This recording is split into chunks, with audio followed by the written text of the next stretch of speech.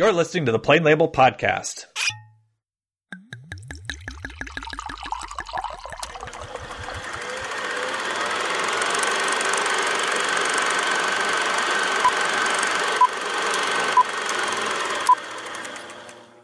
Hello and welcome back to the Plain Label Podcast. I'm your host, Eric Williams. In this episode, we continue our look at writer-director Martin Scorsese with his films The Age of Innocence and Casino.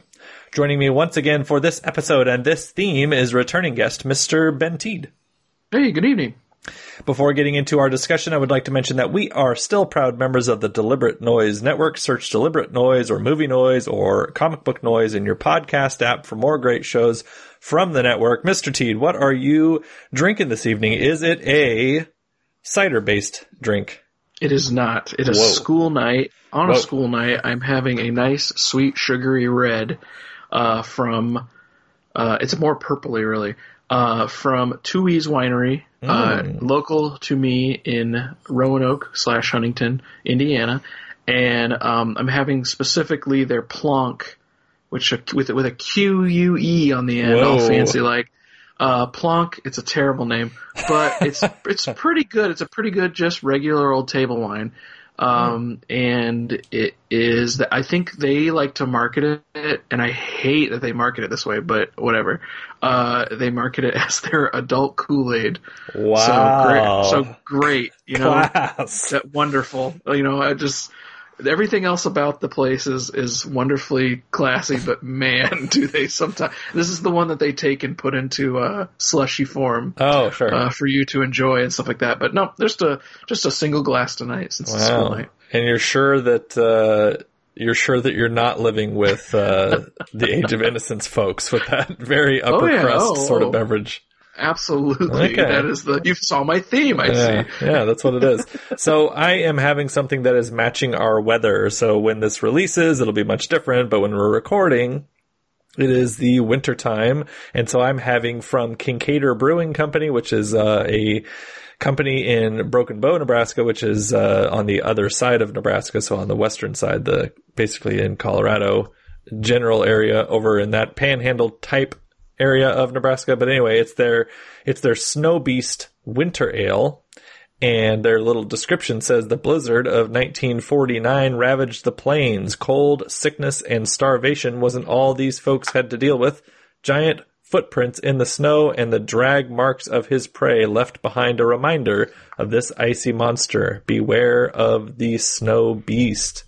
So, this is one of those where it is very sort of baking notes forward, and we like it quite a bit, and my wife and I usually do get it once we're in the mood for more of a stout-based sort of a beer. So that's what we are drinking. Those are the movies we're going to be discussing, and we're going to start in 1993 with Martin Scorsese's The Age of Innocence. I want you to talk to me about May. Are you very much in love with her? As much as a man can be. Do you think there's a limit?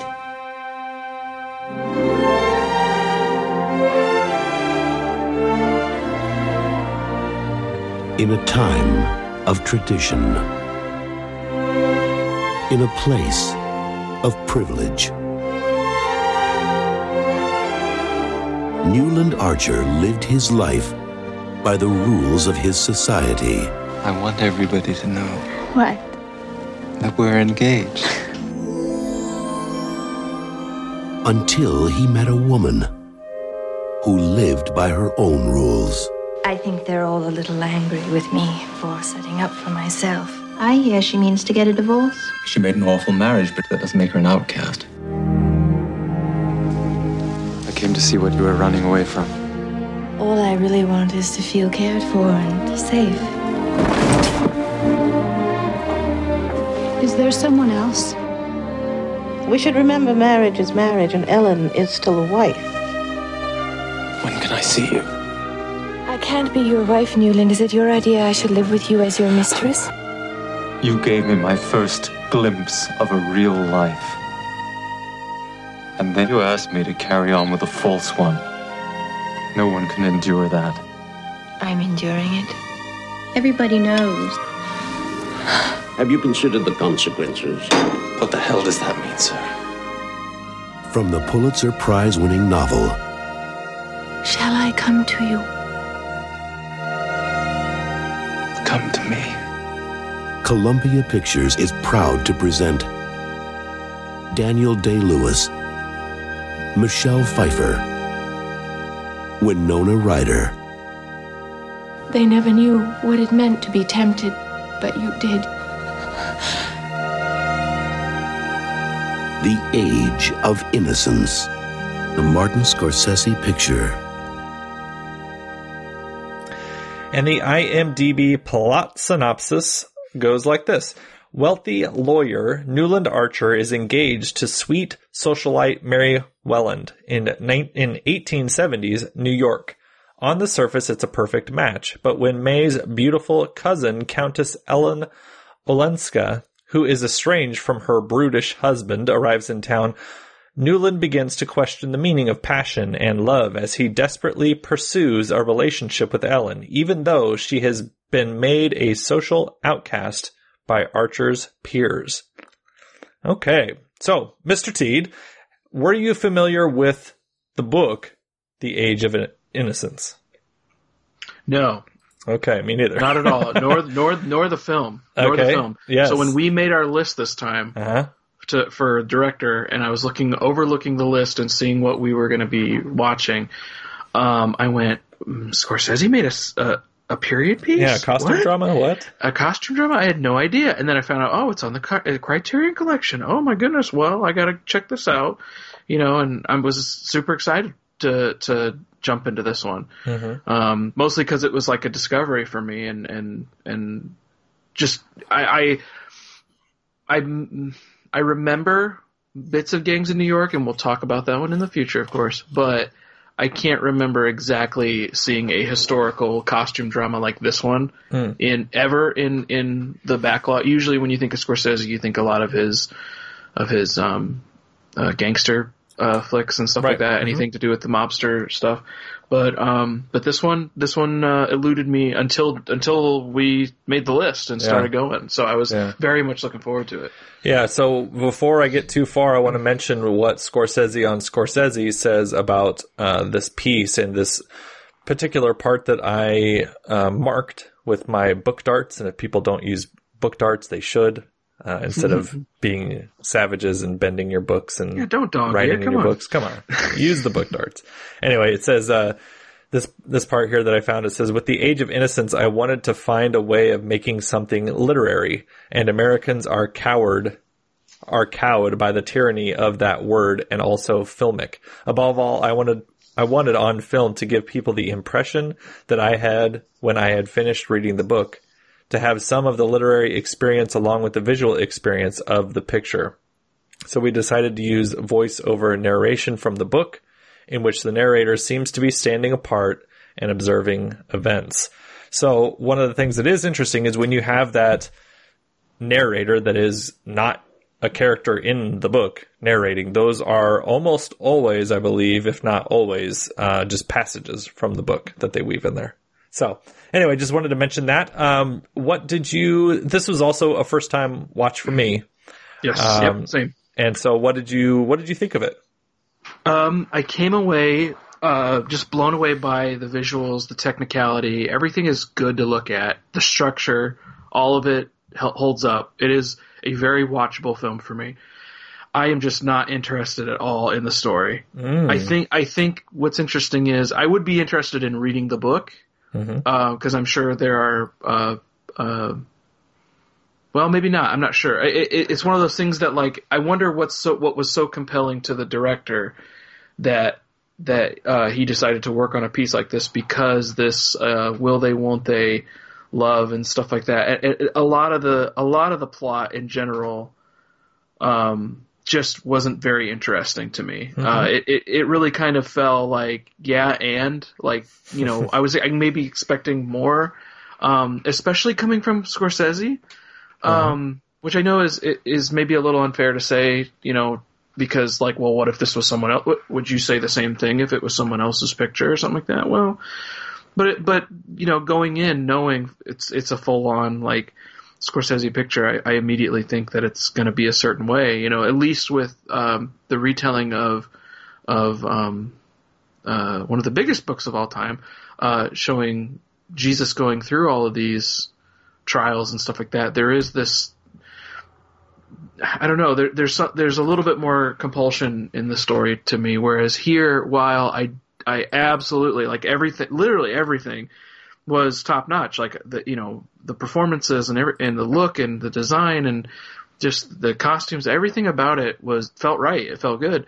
I just could not just couldn't be bothered. Yeah, or just like, okay, like you want to spend the rest of your life with this woman that you love and this man that you love, and okay, I understand. And I understand how sticky the situation is, but I'm like, okay, just do it then. I don't know. It's just like, and I know it's not that simple, and obviously the story, moves in that way, but it feels so subtle. It feels so understated. Mm-hmm. Mm-hmm. And I guess I just expected more, to feel it more, you go in for a massage, right? And you want to, and some people want to feel like the non-subtle, they want to feel the motion and stuff like that. And this just wasn't. It barely registered in terms of story for me. Interesting. So I know it's weird. Yeah. So here's how I started with this film. I put, my first note was, this opening is flat as fuck. Yeah.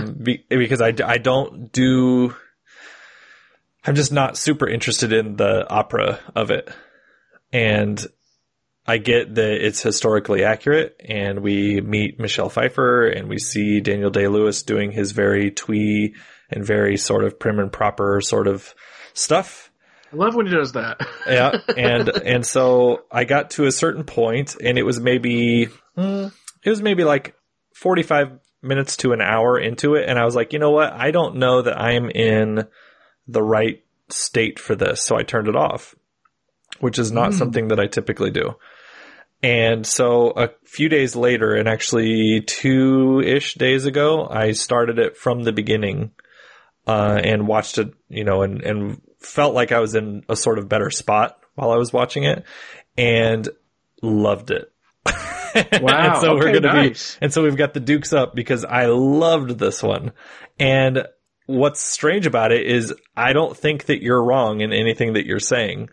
And I think that this is above all else very much a like a mood piece. Like if you're wanting something that is more like our next film where there's drug crazed and bats beating people over the head and vices and heads and stuff. Then that's not this. We just got off of these other two films that were extremely like high intense, plot driven, all the, everything about it, is moving, whereas this one, you're totally right. It does feel like a mood piece.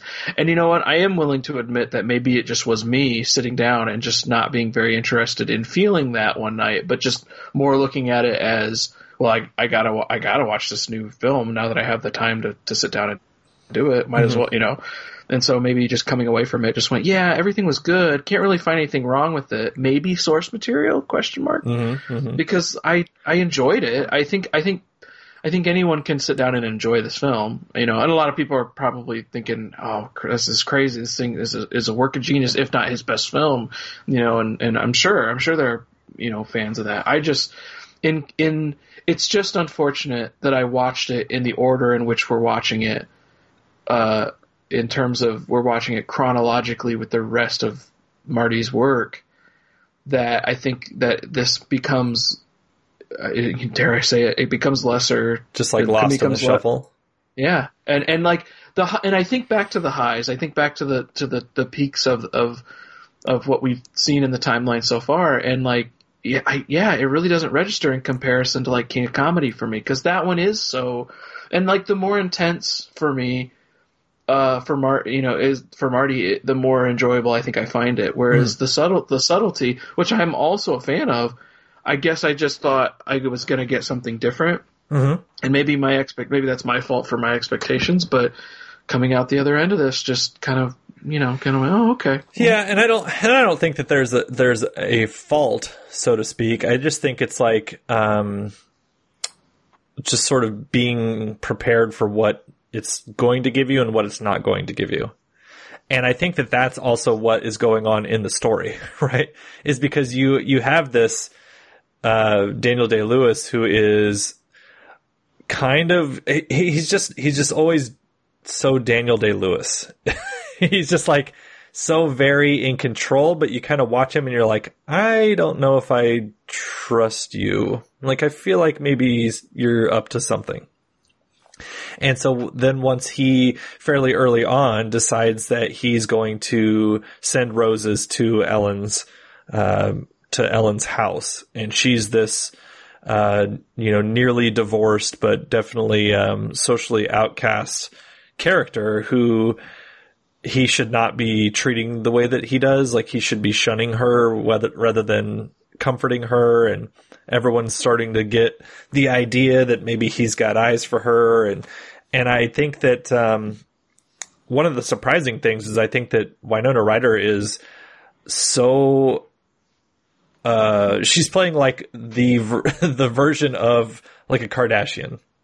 Like this time's version of very simple and maybe not real bright, but very she's innocent. popular. She's innocent. Uh-huh. She totally is not or an antagonist. No. She is not stirring conflict. That's one of the things I kind of liked about her role in this, mm-hmm. is that she isn't starting anything. Mm-hmm. And one of the things that I think is interesting once we get, obviously we're going to spoil the hell out of this, but once we get to the trail bits to where she's just kind of not making any choices whatsoever in the whole movie. And she just kind of goes along with whatever everyone says. And I guess, she doesn't want to get married earlier. And that's kind of the choice that she's making. But they get married and she basically gives him the, if you want to leave, then leave. Right.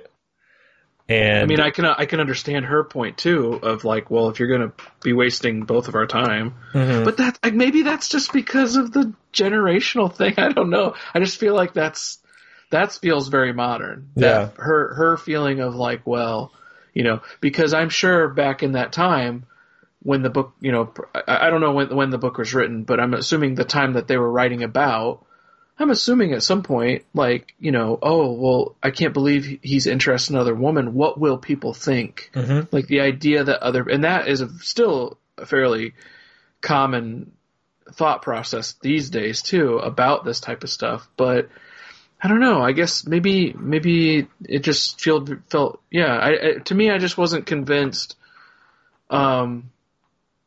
Not that it wasn't good, but that I wasn't convinced that I should care, sure. Especially since they seemingly were in control the entire time of all of their own destinies here. Mm-hmm. I never felt the pain that they felt, this agonizing pain that they needed each other and stuff like that. It just was. It just if it's in the book and in the original thing, it just didn't come across here. Really? Okay. So there's the one point that I saw that differently, I guess, is when they have things where Michelle Pfeiffer's Ellen is about to go to Europe, and Daniel Day-Lewis says, "Well, I'd rather see her dead than doing that." And I'm like, "Whoa, what the fuck?" And it's little lines like that where he's not like acting to the rafters. He's not drinking someone's milkshake, like he's not doing that. Right. But for me, it's the moments that really get me are when they both are falling for each other. They both realize that this is a thing that cannot happen. And it's the moment where they finally start to give in somewhat. Like they have maybe 2 to 3 different scenes where they're kissing, right? And that's as far as things go for their relationships. And it's everyone assumes that they're sleeping together, but they're not. And so they're kissing, and it's not like the way that it's choreographed. And this is a strange thing for me to think of when it comes to Scorsese, but it's like, it's not, they're not like making out in a sexy kind of way. It's like they're wanting it more than they're actually doing it, is what I felt like when I was watching them. So they're restraining themselves. Like they're sort of like they've like pumped up this moment so much in their minds to where now that it's here, they like can't quite like do it right, is what it seems like. Like they're just sort of like gasping at the air and stuff like that. They're like that. They're not even really like going at it real heavy or something. You know what I mean? Like it was just desperate and sort of uncontrolled to me. And I was like, look at this. I was like, this is when their sort of desperation boils over. Like they're just desperate to be doing this as opposed to the other person. You know, they're breaking away from what they're supposed to be doing. And that's most of the enjoyment, let alone, you know, it's not necessarily each other. It's the idea of it.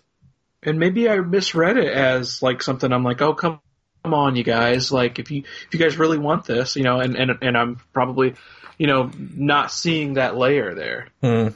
So I'm willing to admit, I mean, there's a ton of people out there that love this movie, and even some that even consider it's his best. Mm. I'm not trying to be a dissenting voice. I'm just saying personally, coming away from it at least the first time.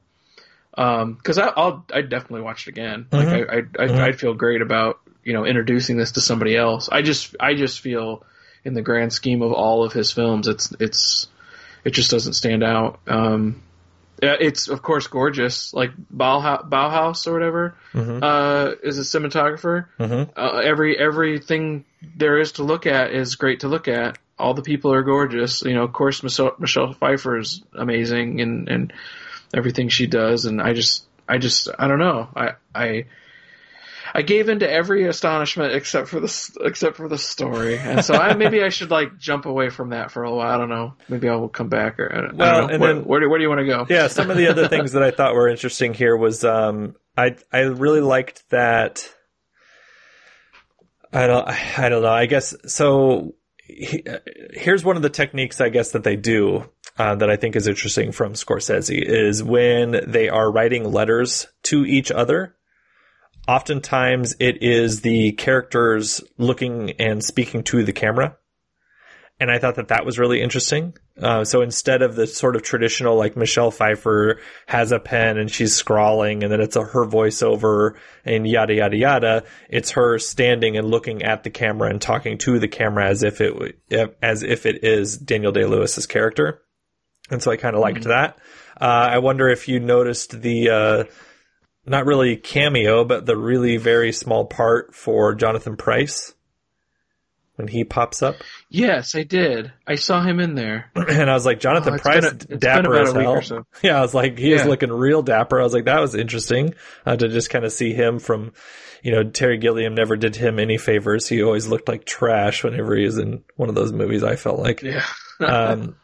One of the sort of subtle things that I really enjoyed is, again, back to Winona Ryder's character, and she, you know, they finally get married, and she has this moment where she says that she has to go to DC, and she just sort of underplays the moment and has this little like sort of slip of a smile. And I was like, fucking A, is she good in this? I was like, she is so underrated in terms of what she can do, because she either is known as being, you know, Heather or what have you, or she was known in this sort of era in 94, she was nominated for this film for Best Actress in a Supporting Role. And then the following year, she was nominated for Best Actress in a Leading Role for Little Women. And again, another costume drama. And so I feel like you know her from, you know, from Heathers or from Beetlejuice. Or, that's where I know her from. Or Edward Scissorhands. Yep, Edward Scissorhands. Or then now Stranger Things. Like my kid, if she were to watch this. Oh my gosh, yeah. If she were to watch this, she's like, whoa, look, it's Joyce when she was really young. Look at that. I keep forgetting that she's on that show, but yeah, she's a big part of that show. Oh, absolutely. The other one I remember and I really liked seeing, because he totally deserves being in costume pieces like this, is Richard E. Grant. Oh, for sure, yeah. Totally thought he was going to be an antagonist, like fighting for the love of someone else, and he was going to be a dick. I don't know. There was something about... Yeah, because he keeps looking at Archer while he's talking to Olenska, and he keeps sort of just like hanging around the edges of the movie, and I'm like, oh, he's gonna...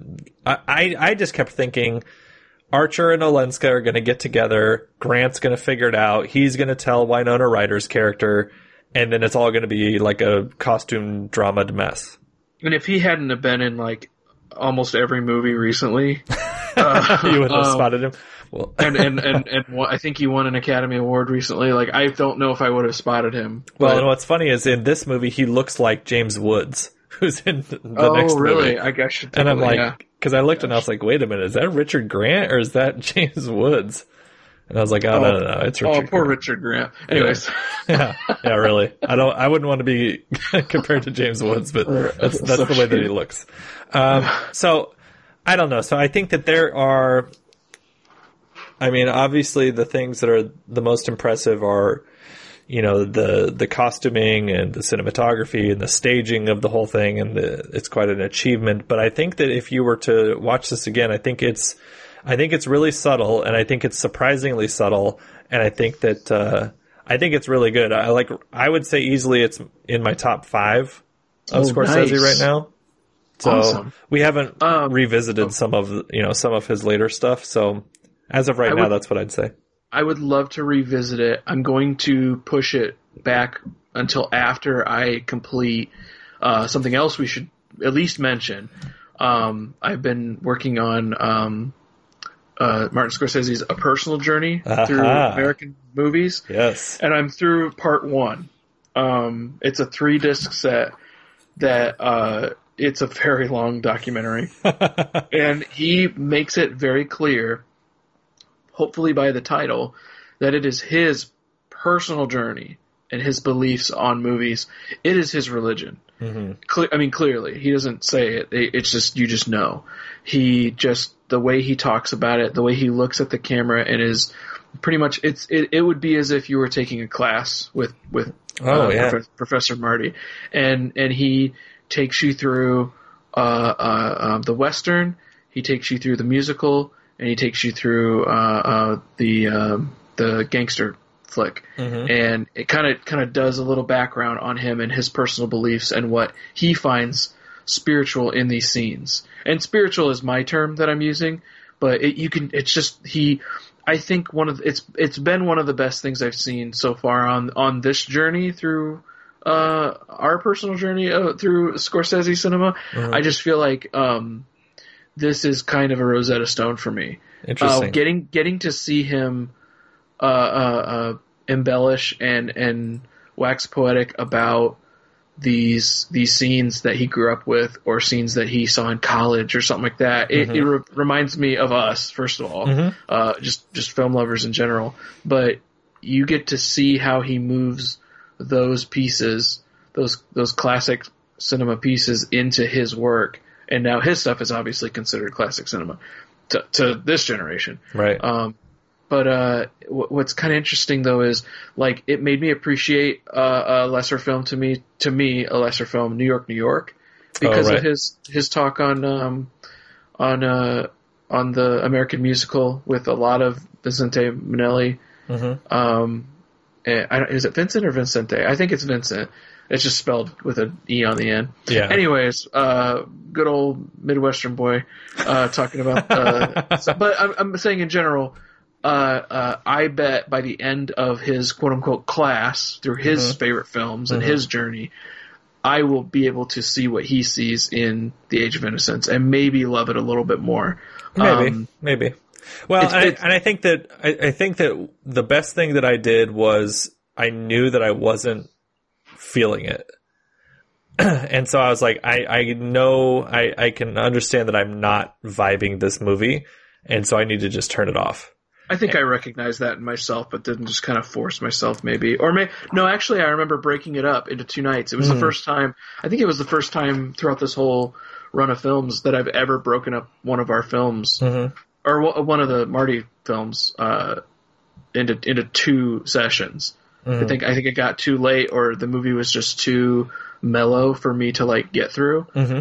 You know, especially since it's got like I have to watch these films at the end of my day, and I a lot of times it's like either I force myself to push myself through watching these as a tired person, or they just don't get watched. And that's Yes. that's not our line of movies that we're watching. That's everything. Oh, for sure. Every television show, everything. At least for a few years, it'll be this way. Well, and I mean, not only is it child-based, but it is 2020 still. You know, there's a lot going on that is emotionally draining. Yeah, and I love all this stuff. I love watching movies, obviously, and stuff like that. So it's something that I make the time for. It's almost like a recharge. Not enough people do the thing that they find very relaxing, and maybe I find that myself a little bit more passive watching, Age of Innocence or really whatever. But it's not very therapeutic, like in the way like someone would paint, or because my wife does watercolor, or anyone else. It's almost like I need to get at least a film in a week, at least. Mm-hmm. Otherwise, I don't feel spiritually renewed. I don't feel like I've exercised. I feel like I haven't done the thing I'm supposed to be doing. I haven't eaten my vegetables, or something like that. Mm-hmm. And that's the compulsion of that. And I think part of that is reflective of that personal journey. I just like how he breaks it down, and I like how he sees he clearly has given a ton of thought to, I suppose he would, right? To his personal beliefs about what he feels is good cinema, and finds value even in stuff that, I don't think I would have given two looks at, Sure, yeah. Yeah, that's interesting. That's interesting. Well, the last thing that I wanted to mention before we move on to our second film is, I came away from this saying or thinking that Edith Wharton is perhaps claiming that it's better to be ignorant and naive like May than to be sort of fully realized like Newland or Ellen, because May, we see, has a happy life. Like, she tells Newland, like, if you're going, then go, but you're not coming back, basically. And he decides to stay. And they have a happy life. Like, it's fine for them. They have these kids, and Newland, has a good relationship with his son, and his son eventually says, I think I know where Ellen is, and I think that everyone is well aware that she was the love that you had but wasn't able to have. And so he sets up a meeting, and he goes there, and Newland's got the kind of like old man sort of nervous energy, the nervous sort of old man romantic energy. And he goes there, and I'm at this point gripped because I love the movie, like I said, and I'm expecting this sort of like look, or this sort of like a shake of the hand, or like another kissing of the hand, like the way that she was introduced. So I'm like, oh, okay, they're going to completely boomerang this. And she doesn't come to the window, and she doesn't see him, and he just kind of walks off. And I was like, oh my God. Like it just like holds back from giving you the sort of romantic comedy type of an ending that you think you want. I was very happy with that ending. Yeah. I was satisfied by that. When a movie gives you too much like that, it often kind of makes me feel no. Like, yeah, this don't manipulate me. Yeah. Too storybook, too like, yeah. And it felt good to have that, at least. Yeah, well, and I'm just trying to stay on brand for liking the down endings, liking the ones that. That is you. I'm seriously. I mean, you to me, when I think of the film Blue Valentine, you are the person I think of. Ooh, fucking love that movie. Yeah, and it is. I remember coming out of it just being like, "Can they do that?" Because I was so young in my. Because you come out of there battered. You come out of there like, holy shit! Like, well, yeah, but also I'm not. This was either in college or around college after leaving college, and just feeling like, okay, I have the rules of cinema in my head. I know exactly how to make a movie, and then coming out of it, they just don't. And you're just like, what? How? How did they get away with? How is this okay? Yeah, how dare you break and then rules. Just being like, man, I never had a movie make me feel that way, and ever since then, Of course, my wife hated it, or my girlfriend at the time, Samantha, so. Well, and then I guess the last thing that I'll say about the movie is my favorite line from this very famous book is everything is labeled, everyone is not. And I was like, ooh, I like that, because that sort of just gives you a clue as to not everyone is going to be easy to figure out, and their motivations aren't always clear. And that's in the first maybe 15 to 20 minutes of the movie. And it pretty much sets up the entire relationship and the whole sort of main thrust of the film. So, moving on from that first film, Mr. Teed. 2 years later, Martin Scorsese made a much different film. It is possibly a throwback to the films that he is more well known for making. It is in 1995, and it is called Casino. I was a hell of a handicapper, I can tell you that. I had it down so good that I ran paradise on earth. I had one of the biggest casinos in Las Vegas to run for Tangiers.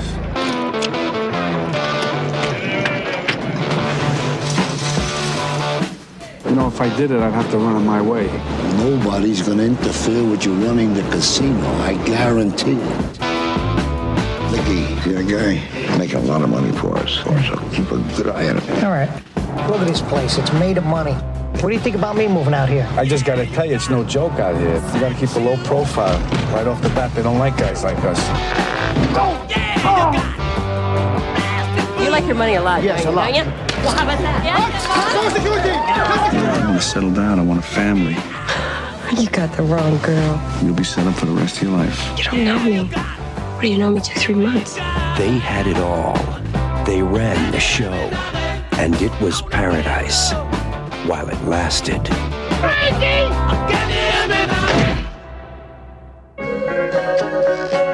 They found a guy's head in the desert. That's no good. We got a problem. He doesn't listen to me. Maybe he should get lost for a while. Take a vacation. Can't make it any clearer, Sam. I would just get out. I tried to do everything for you, even though I knew deep down inside you would bury me. I buried you. You buried yourself. I have to be able to trust you with my life. Can I trust you? Can I trust you? I will go to the FBI. I will go to the police. I am not protecting you anymore. You want me to get out of my own town? You only exist out here because of me. He's a loose cannon. No! Stop it! You realize what you can do? You can get us all killed! You want to get rid of me? Here I am. Go ahead, get rid of me.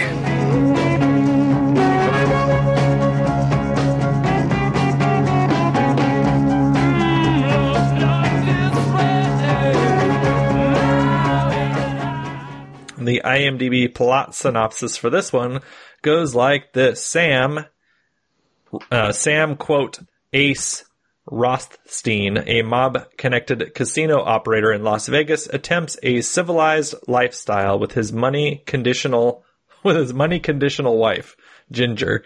Nicky Santoro, a boyhood friend of Ace and now a made man of the mafia, arrives in town with an ambitious agenda of his own that soon disrupts Ace's life.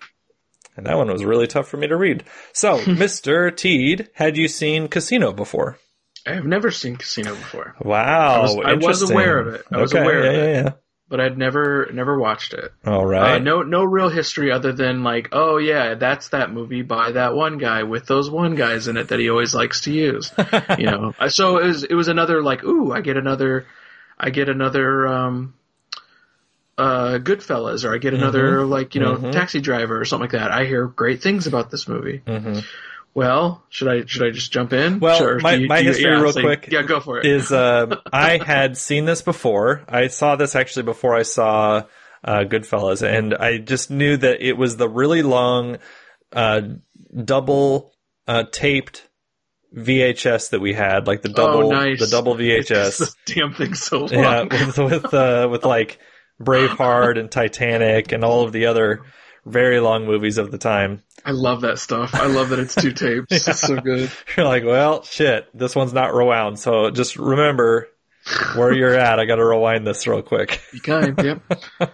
And so I'd seen it, but I hadn't really seen it. You know, like I watched it, but I was just kind of like, oh yeah, they're on drugs and they're fighting a lot. But that was really kind of it. So I'll say that this is my first sort of real viewing of it, even though scenes of it I remembered and definitely shots I remembered.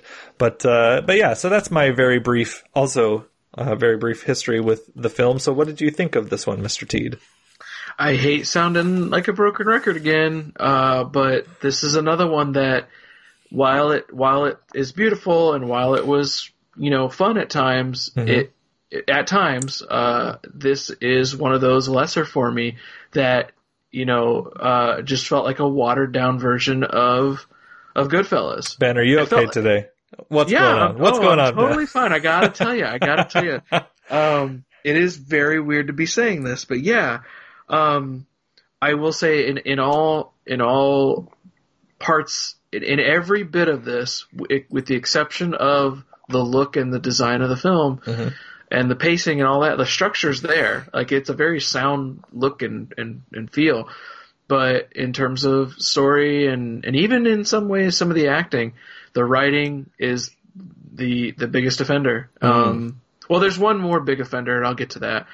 One just cardinal sin that they break, that I just can't stand. It makes me so mad. Take off all the stars for this, for doing this thing. I'll get to that soon. But really, the writing once again, it just feels like a nastier, less funny, actually not funny at all, serious as a heart attack, Goodfellas, where the structure of it is meandering and doesn't give respect to certain characters, especially Ginger, played by Sharon Stone. We'll get into all this, but yeah, my initial thoughts coming away from that film was kind of like, man, come on, like this was, yeah. So I just did not, I wasn't astounded by it like I thought I would be, and yeah, I just give me Goodfellas again. I'll just watch that movie again because I love the world it builds. I love, and they had this opportunity here to build the inner workings of this casino, and they did build the world, but it just wasn't very compelling to me. So how about you? Did you? I actually have no clue what you think about this. I don't have any instance. So I watched this one over 2 different sittings. Okay. And I thought it was fine. Like, I think the very obvious comparison is Goodfellas, right? Because it's so similar in some ways, from the cast, from the sort of subject matter, from the sort of style and the musical accompaniment and all of that. Like, there's a lot of Goodfellas here. And I kind of watch the movie and I think, what is there to learn from this film? Because am I surprised to know that gangsters were around in Las Vegas and that the casinos are crooked? And I mean, no. Do I feel like I needed to see this picture to understand anything about Ace's character or about Nikki's character? I mean, I felt like as soon as they were on the screen, I knew exactly who they were. Archetypes. Yeah. They become, you tell me Ray Liotta's character, and how dynamic he is and the changes he goes through, not just through his age and through over time. And obviously he's played by different actors, but like, show me a dynamic character in Goodfellas. Now show me a dynamic character in Casino. Exactly. It's like, it just doesn't, it's not the same thing. Yeah, like, that's exactly what I was going to bring up. We meet Sam or Ace or whatever, and he's already top of his game, super skilled at spotting things. Even him falling in love with Ginger, and him having one kryptonite, his one weakness is Ginger, and fall in love with her. It's just like they tell me that, but is it actually true? Because I don't ever see that. None of it's very interesting when it is. When they do have this, like it's more like I remember them bickering more than not. At least with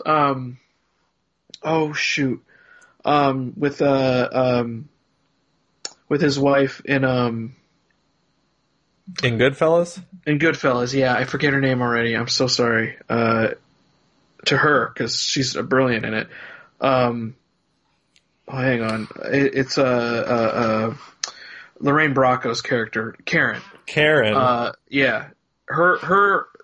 She plays a wife, Henry Hill, and there is this, like, you get to see these scenes where she's even given, not narration, but like voiceover. Right, where she's learning the world, right? Like this, yeah, and the structure, well, not even just that, but like her structure, she lets you inside of what she's thinking. Mm-hmm. Almost, and we kind of talked about it almost as if she's relaying this as like she's testifying almost. Mm. Oh yeah. Whereas we're not given that. She even Sharon Stone even has like a line and a way to go, and like even falls in love ?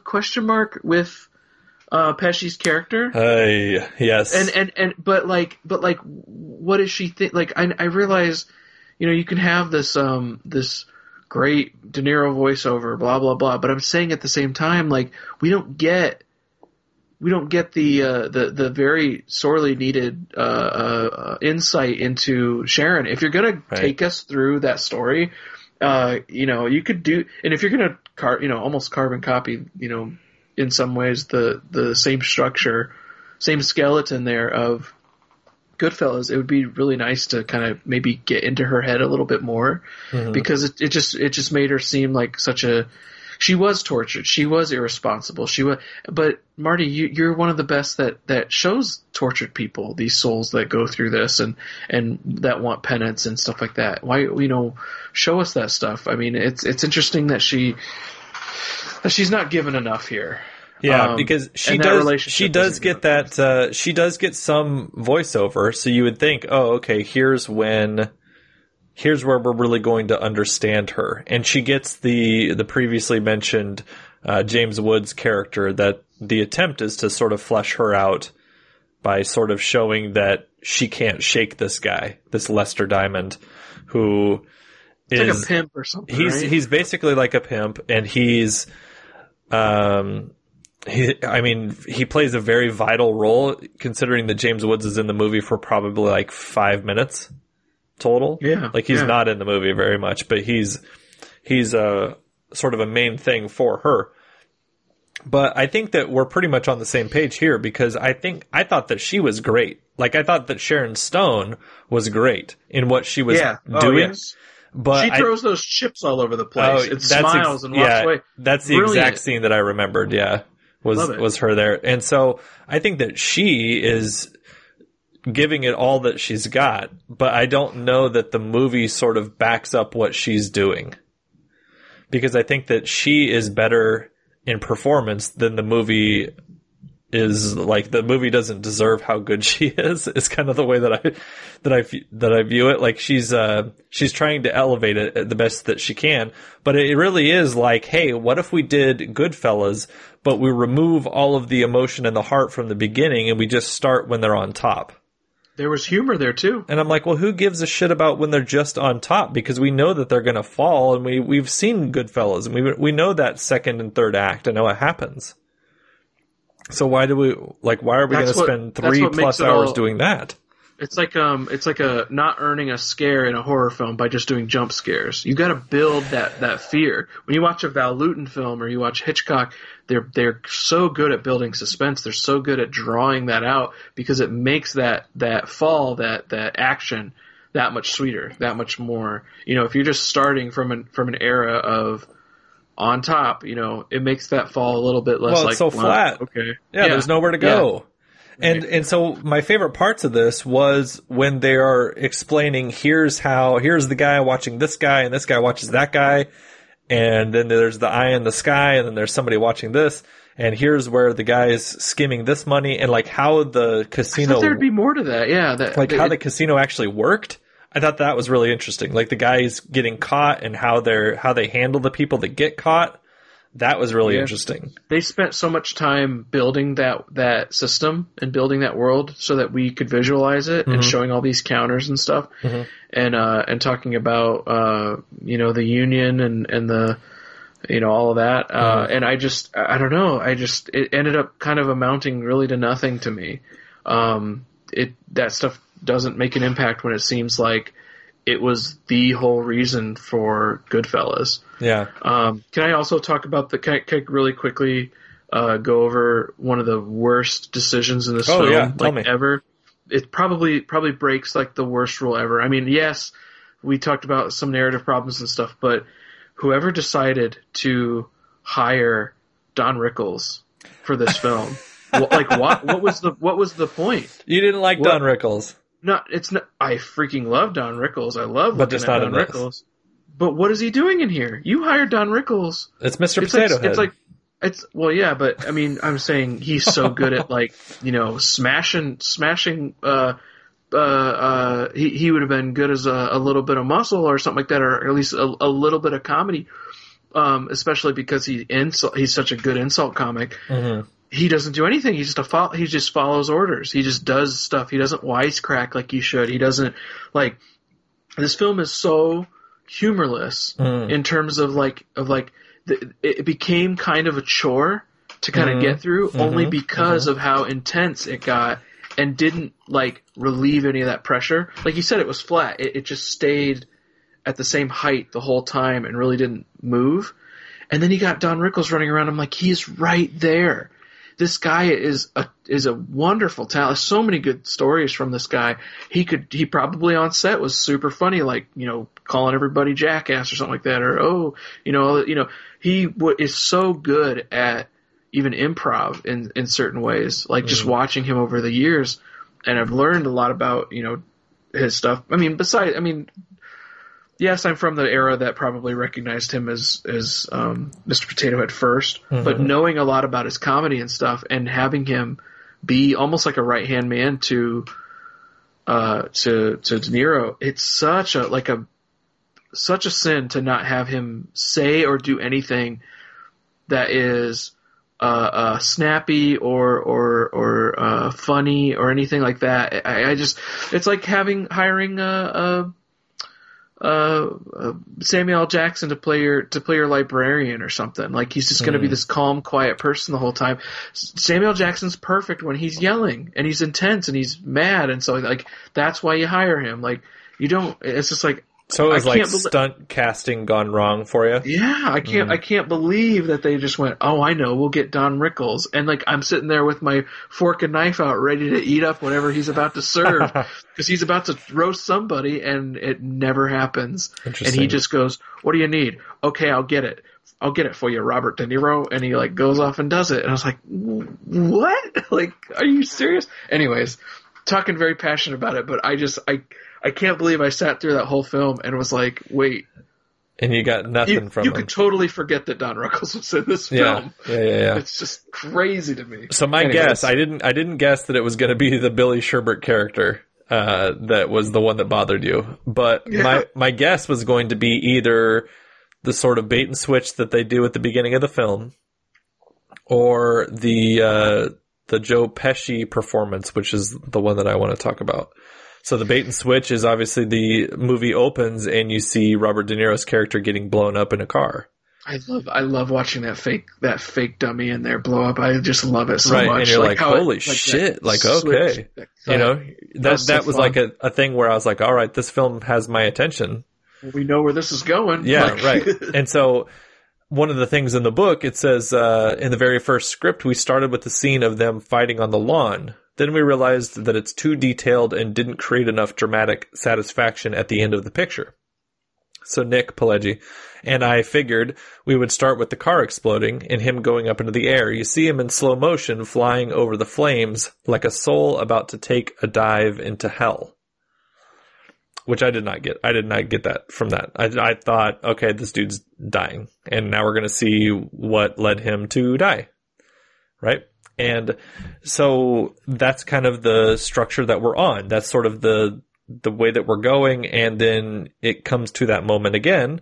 And you see that he gets out of there and he's burned, but he gets out of there and then he continues on. And I was like, wait a minute. That feels like a dirty trick to me. That's like saying, oh, look at this magic trick. And then turning the lights off. Like that's not a magic trick. Like you're changing the rules on me.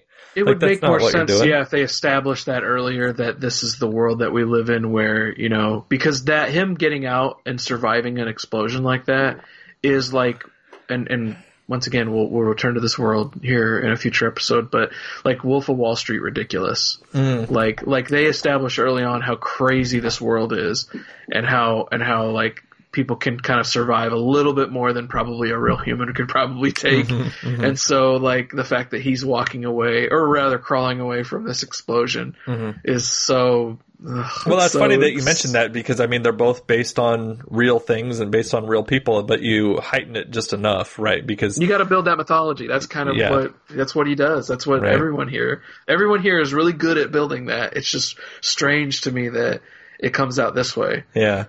So some of the stuff, like I said, that I was enjoying was that beginning, was the way that him and Sharon Stone's Ginger character got together, and the fact that she's this strong woman who is like, yeah, I'm doing what I want to these guys and taking their money, and I don't feel bad about that at all. And then they get together, and then she disappears for like an hour of the film. And I was like, wait a minute, where the hell did Sharon Stone go? Like after they're first married. And she's gone for quite a while. And then when she's introduced, it's Lorraine Bracco. It's the third act of Goodfellas, to where she's on cocaine and she's drinking too much, and it's going to be this just De Niro and an actress screaming at each other is what we're going to do. And I was like, okay. But at least when it was Lorraine Bracco, I just enjoyed it so much more, because we were given a set of rules and a dynamic character that actually like they did something with her, right? And you wanted her to do well, right? Like you hoped for Karen. Like by the time Ginger starts like tying up her daughter, you don't give a shit about Ginger. Because you're like, what are you doing? She's going to Joe Pesci. She's leaving her daughter tied up. She's on all these drugs. You're like, what the fuck? So this is not the character that I feel bad for now. Even someone like Ray Liotta's character, I wanted or even like Tony Soprano. Like even though they're doing bad things, Breaking Bad guy, whatever his name is. Walter like you're White, watching these characters go through their evil, like growing to be these evil people, but at the end of the day, like you still have to have some semblance of you wanting them to win. It can't just be because he's Robert De Niro, I want him to win. Can it? I mean, maybe the movie makes you think so, because you watch this and it almost struck me as like Robert De Niro goes to Scorsese and is like, no. I mean, Goodfellas is fine, but I want to be the main guy. So we're at this really good juncture here where I can like kind of give some insight into maybe what Marty's thinking here, because in that, in the personal journey, the personal journey, where he breaks down these three genres that he likes to talk about. I don't know if he's going to talk about more. That obviously I've only watched the first part, but he starts breaking down the gangster film or the mobster film or whatever, and he uses the example of Scarface. Whoever that actor was, sorry, the original Howard Hawks Scarface, where he is very fascinated and loves the idea of this guy who, in the middle of getting fired upon in the middle of a bar, and he's like ducking down behind, a waist high, cover. He's just kind of like wild eyes, crazy facial expression, and he's just like kind of like okay, like kind of in his element. This idea of like like almost like a love the smell of napalm in the morning type of deal, where like he feels like for something about us Americans, we just love to see these people be bad or something like that. And it was fascinating to hear him say these words and use examples from real movies that he loves, because it's totally true. Like there is this fascination with being able to watch these characters just in the midst of almost getting blown up in a car or whatever, just kind of like enjoy it and like kind of feel like, yeah, they were meant to be doing this. But it's just so much more. I mean, even for this Howard Hawks film, which I haven't seen, you still have to build that foundation. You can't just start from there. Like otherwise, where's the the dynamic? Yeah. Right. Yeah. Mm-hmm. Yeah, I don't know. I don't. This is one of those where it just there's a lot. It's like there's a lot going on, but I didn't really care that there was a lot going on. Did you at any point in the film, like I did? It's fine if you didn't. I just was wondering. Just like they spend the entire Goodfellas, how does Joe Pesci die? He walks in, thinks he's about to be a made man, and then he goes, son of a, and then he gets shot in the back of the head. And it's very quick, and then they just watch him bleed out, and they, whatever.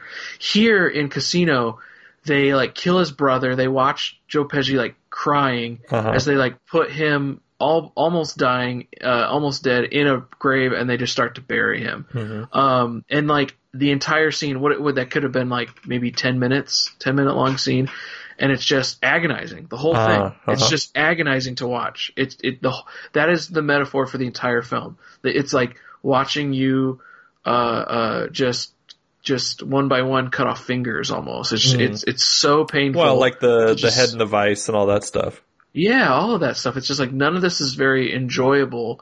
Whereas you could maybe do something like that in there is an element to how serious they get with the character Spider in Goodfellas or something like that. I'm not saying that scene's funny or that they need to have a ray of sunshine or whatever, but they need to make their point with how dangerous these characters are, and then maybe relieve the pressure somehow. And it just doesn't let up. Well, and I feel like the film suffers for that. Right? Yeah, they do release tension in Goodfellas when you have the ad-libbed moment of the "What am I, a clown? Do I amuse you?" All that stuff. Yeah, right? That and even showing more of the world, he was in prison. He cut his garlic with a razor blade, so it would melt, and stuff like that. All that stuff is brilliant, funny. Not I'm Stitch is laughing over it. I'm just saying there's something about it that is. It's kind of cute how it's their own little world and their own little belief system, and there's little tiny details like that are just missing. They're just plain missing. And there's maybe 2 or 3 scenes of Pesci coming over to De Niro's house just to argue with him, just to be mad. Nothing's learned from the scene other than I'm pissed at you. Oh well, yeah, well I'm pissed at you. I told you shouldn't come out here to whatever. And it's so I'm just not interested in your guys's your guys's squabble is so small in comparison to the larger conflict or the larger world. Right. That leads me to the other thing that I wanted to talk about, and it's Joe Pesci in this movie. Oh, yes, please. And I just didn't think he was good at all. And I was shocked at how good I thought he was not. And maybe it's because he's doing a slightly different accent or a little bit of character work where he doesn't open his mouth fully. He doesn't. He's obviously trying not to be this. He's not the same character as he was in Goodfellas. But he is playing this in a way where he's got a little bit of talking out of the side of his mouth kind of a thing that he's doing. And I just didn't like it at all. He felt like he was just sleepwalking to me in this movie. There was moments where he had to be really loud and obnoxious and whatever, and I get that. But I just thought he was not very good. And what's interesting about this is the one of the 4 times that he's worked with Martin Scorsese. This is the only one of his 4 performances that was not nominated for an Academy Award. He was nominated. It might have been so close to after having won for almost the exact same role. Right, really. Yeah. He wins in Goodfellas for supporting. He was nominated in Raging Bull, and he was nominated in The Irishman last year. And so this is just such a lesser character and such a lesser performance than that. It's watching him to where I was like, well, in Goodfellas, you watch him and you're like, oh, okay, I get it. He's he's the sort of guy that's got the little man syndrome, and they can't really kind of keep him under control, and he's a fuck up, and they're just kind of like he's a wild man that they try to keep reins on. Well, here he's the guy in charge, and you're like, okay, well, he doesn't have any sort of rising up really, because he does that right away. Like he gets to Vegas and he's like, oh, I'm just in charge of this stuff now, and then he's just in charge all of a sudden, and then you see him sort of deteriorate somewhat. But I don't know, I thought his character was bad. I didn't like his performance in this. I just thought the whole thing wasn't right. It felt lesser, but I didn't necessarily hold Pesci responsible. But because I feel like I didn't really notice a difference in his characters other than like how he's written, meaning he was given more interesting stuff to do in the previous film. But it really does, like, you don't have this performance without, well, and then what is that? You know, what, you don't have this performance without Goodfellas is what I was about to say. But at the same time, like, okay, but at the same time, you know, this performance, it just standalone for me, even with the close proximity of the prior film, really kind of doesn't do much in terms of moving. You know, I've just seen it before. Yeah. You know? Yeah. And oh, go ahead. Oh, I was just going to say, you see this movie and you're like, okay, well, I can't think of a single line that he says that I am going to remember. Like, there's nothing quotable from me from this film. And that's one of the things where Goodfellas has so many lines that you can quote. Right? Like, starting with, you know, the opening narration or the getting your fucking shine box and all of that kind of stuff. Like, there's so many lines from Goodfellas, and then you come to Casino and I can think of a few images, but it's just them, you know, they're just saying fuck a lot and they're just fighting over money. And I'm like, okay, well, and I don't give a shit about any of these people. So what am I supposed to be caring about? Yeah, when I think of Casino, I think of how painful it is. You watch a car explode. You watch them break this guy's arms with hammers. You know, you watch a guy's head in a vice. You watch these guys who are bleeding to death from a gunshot getting buried alive. Like, so much of this is violent and painful. And they try to sell it off as if it's like the second coming of Goodfellas or something like that. It just isn't. It just cannot compare to that world. No. It can't compare to the feeling that world gives you. There's something about the first time that they went through that world and made that. It's just not the same. Yeah. And I think it's for the reasons that we've talked about with it starting at the top. You know, it is more. It's more, and also putting Pesci as a leader role, like leader as in like, you know, I want to run these things or something like that. He's so much more the talk or the muscle. You know, he's so much more that type of going and doing something and being the one to kind of be. And he's also, I think, smarter in the last film. Written a little bit smarter. Whereas here, he's just kind of this. I don't know. Maybe not. Maybe he's a little tethered in this one, to the point where, you know, he's not this mad dog, you know, presence that you're fearful of what he's going to do. He's going to shoot, you know, Spider or something like that in the last film. Whereas in this one, you know, he does maybe feel a little bit more tethered, a little bit more restrained. Like he can keep his composure to you know, to keep up appearances, whereas, you know, gosh, he could be in any room at any time and pull out a gun or do whatever. Use a pen like he did on the one guy. It was crazy. Right. That was interesting, but otherwise I'm like, okay, I don't care about what he's doing. So, no, I now that I've kind of explored it with you, I just kind of, like, I thought this one was okay, but now I think I like it even less now because it just doesn't feel even close to I want to talk to people that are really, really big fans of it. Like a passionate Casino person? Yeah, that way I can be like, what did you see? Or what do you get out of this? Am I like, obviously I'm not reading it wrong, because it's my opinion. It's our opinion. We're allowed to have whatever. I just don't know. I don't know what they get out of it, or maybe they're thinking, oh, well, it's just more of the goodness you get from Goodfellas, and to which I could argue again. I could argue I disagree, and we've stated our reasons why. But I'd really like to hear someone who actually thought that this was well constructed. Yeah, I don't know. It wasn't. You won't find me saying that, Mr. Teed. No, same here. I'm looking at my Letterboxd, and where I have these films currently, it looks like to me that I have The Age of Innocence as the 4th highest, behind Taxi Driver, Goodfellas, and Raging Bull, which is probably not too much of a surprise that's where those are ranked. But it is. I did put it at 4.5, which is the same that I ranked Goodfellas, Raging Bull, and Taxi Driver is the only one I put as a 5-star film. So I do have it basically tied for second, or tied, or in fourth, however you want to say it. And then if you look at my Casino, it is so the bottom was obviously Boxcar Bertha, right, with him not doing really a movie for him. And then I put Last Temptation of Christ as my second to last film, and then there's Casino.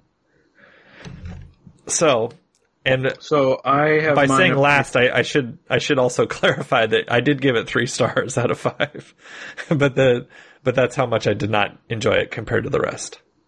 Both of these are in the middle for me. Okay, like a 3 to 3.5 kind of range. So sorry, real quick, it's being slow. Come on, Letterboxd, wake up.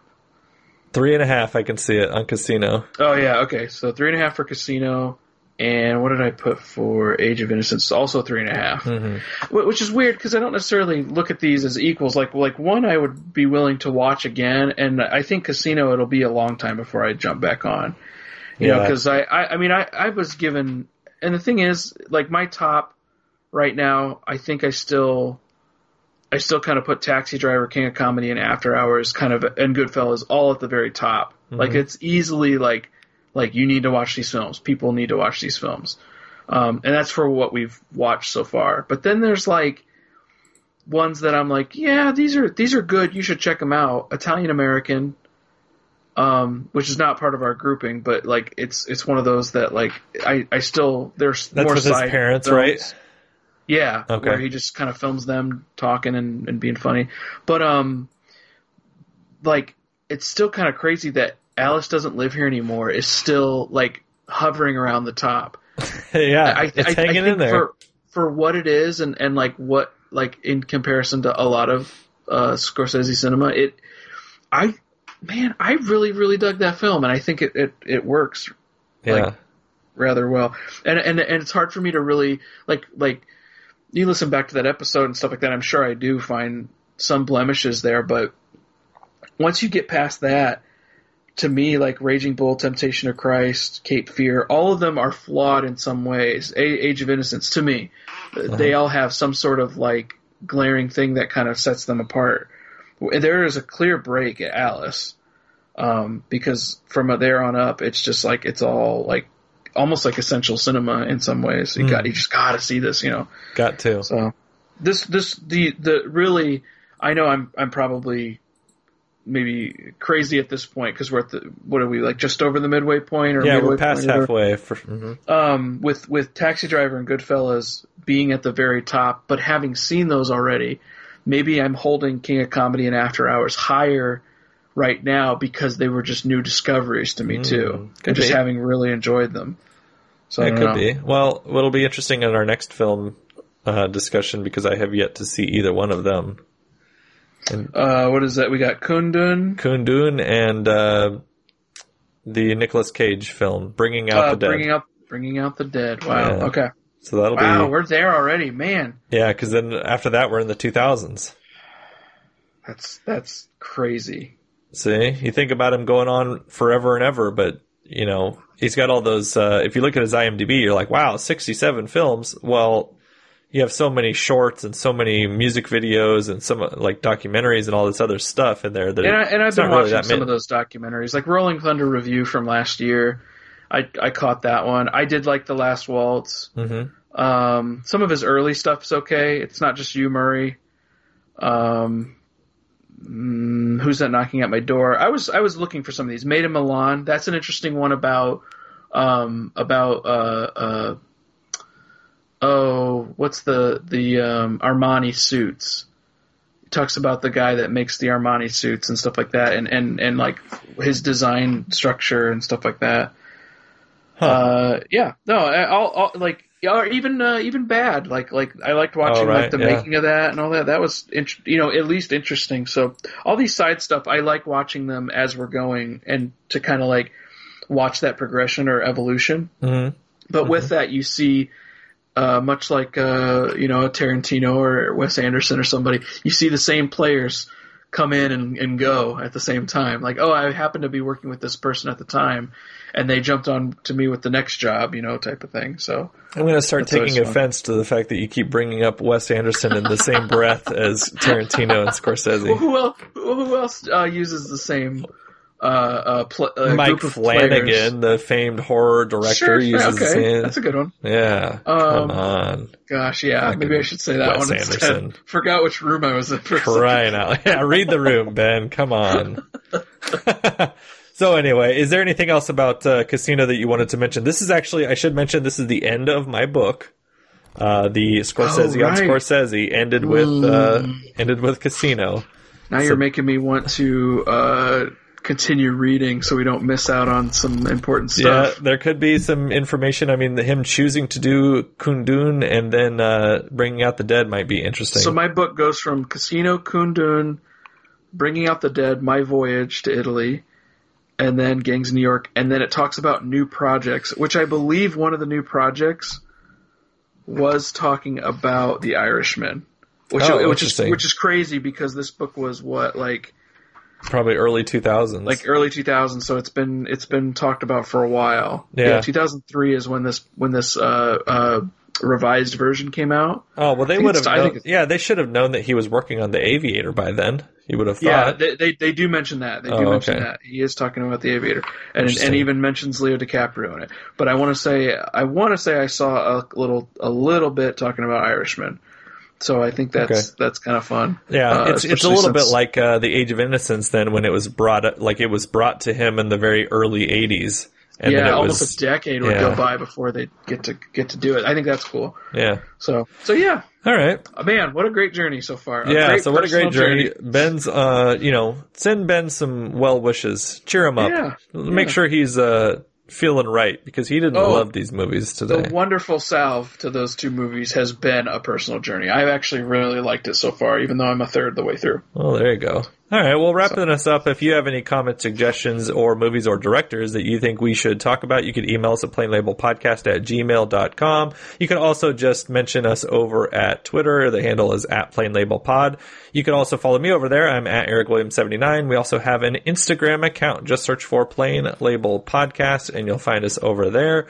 If you wanted to help out the show a little bit, or if you are someone that I gave coverage to and you said, are you sure I can't pay you? And I said, no, just check out our show notes. You can check out our show notes over at you can check out our show notes, and you'll find the link to our Amazon wish list, and you can get us something that is over there. And I promise they're not all super expensive things. If you go over there, Ben, you can find such wonderful things that you would maybe find from Casino, where there are little, whiskey tumblers and what have you. You could give me something like that if you wanted to. So I do want to thank Mr. Teed for coming on once again. If people wanted to hear more from you or get in touch with you, where could they do that? You can follow me on Twitter and on Letterboxd at Ben Teed. Ooh, I like it. Got to mention that Letterboxd. Yes, please. Got to. So thank you for listening, and you can join us next week when, once again, we discuss the films Kundun and Bringing Out the Dead.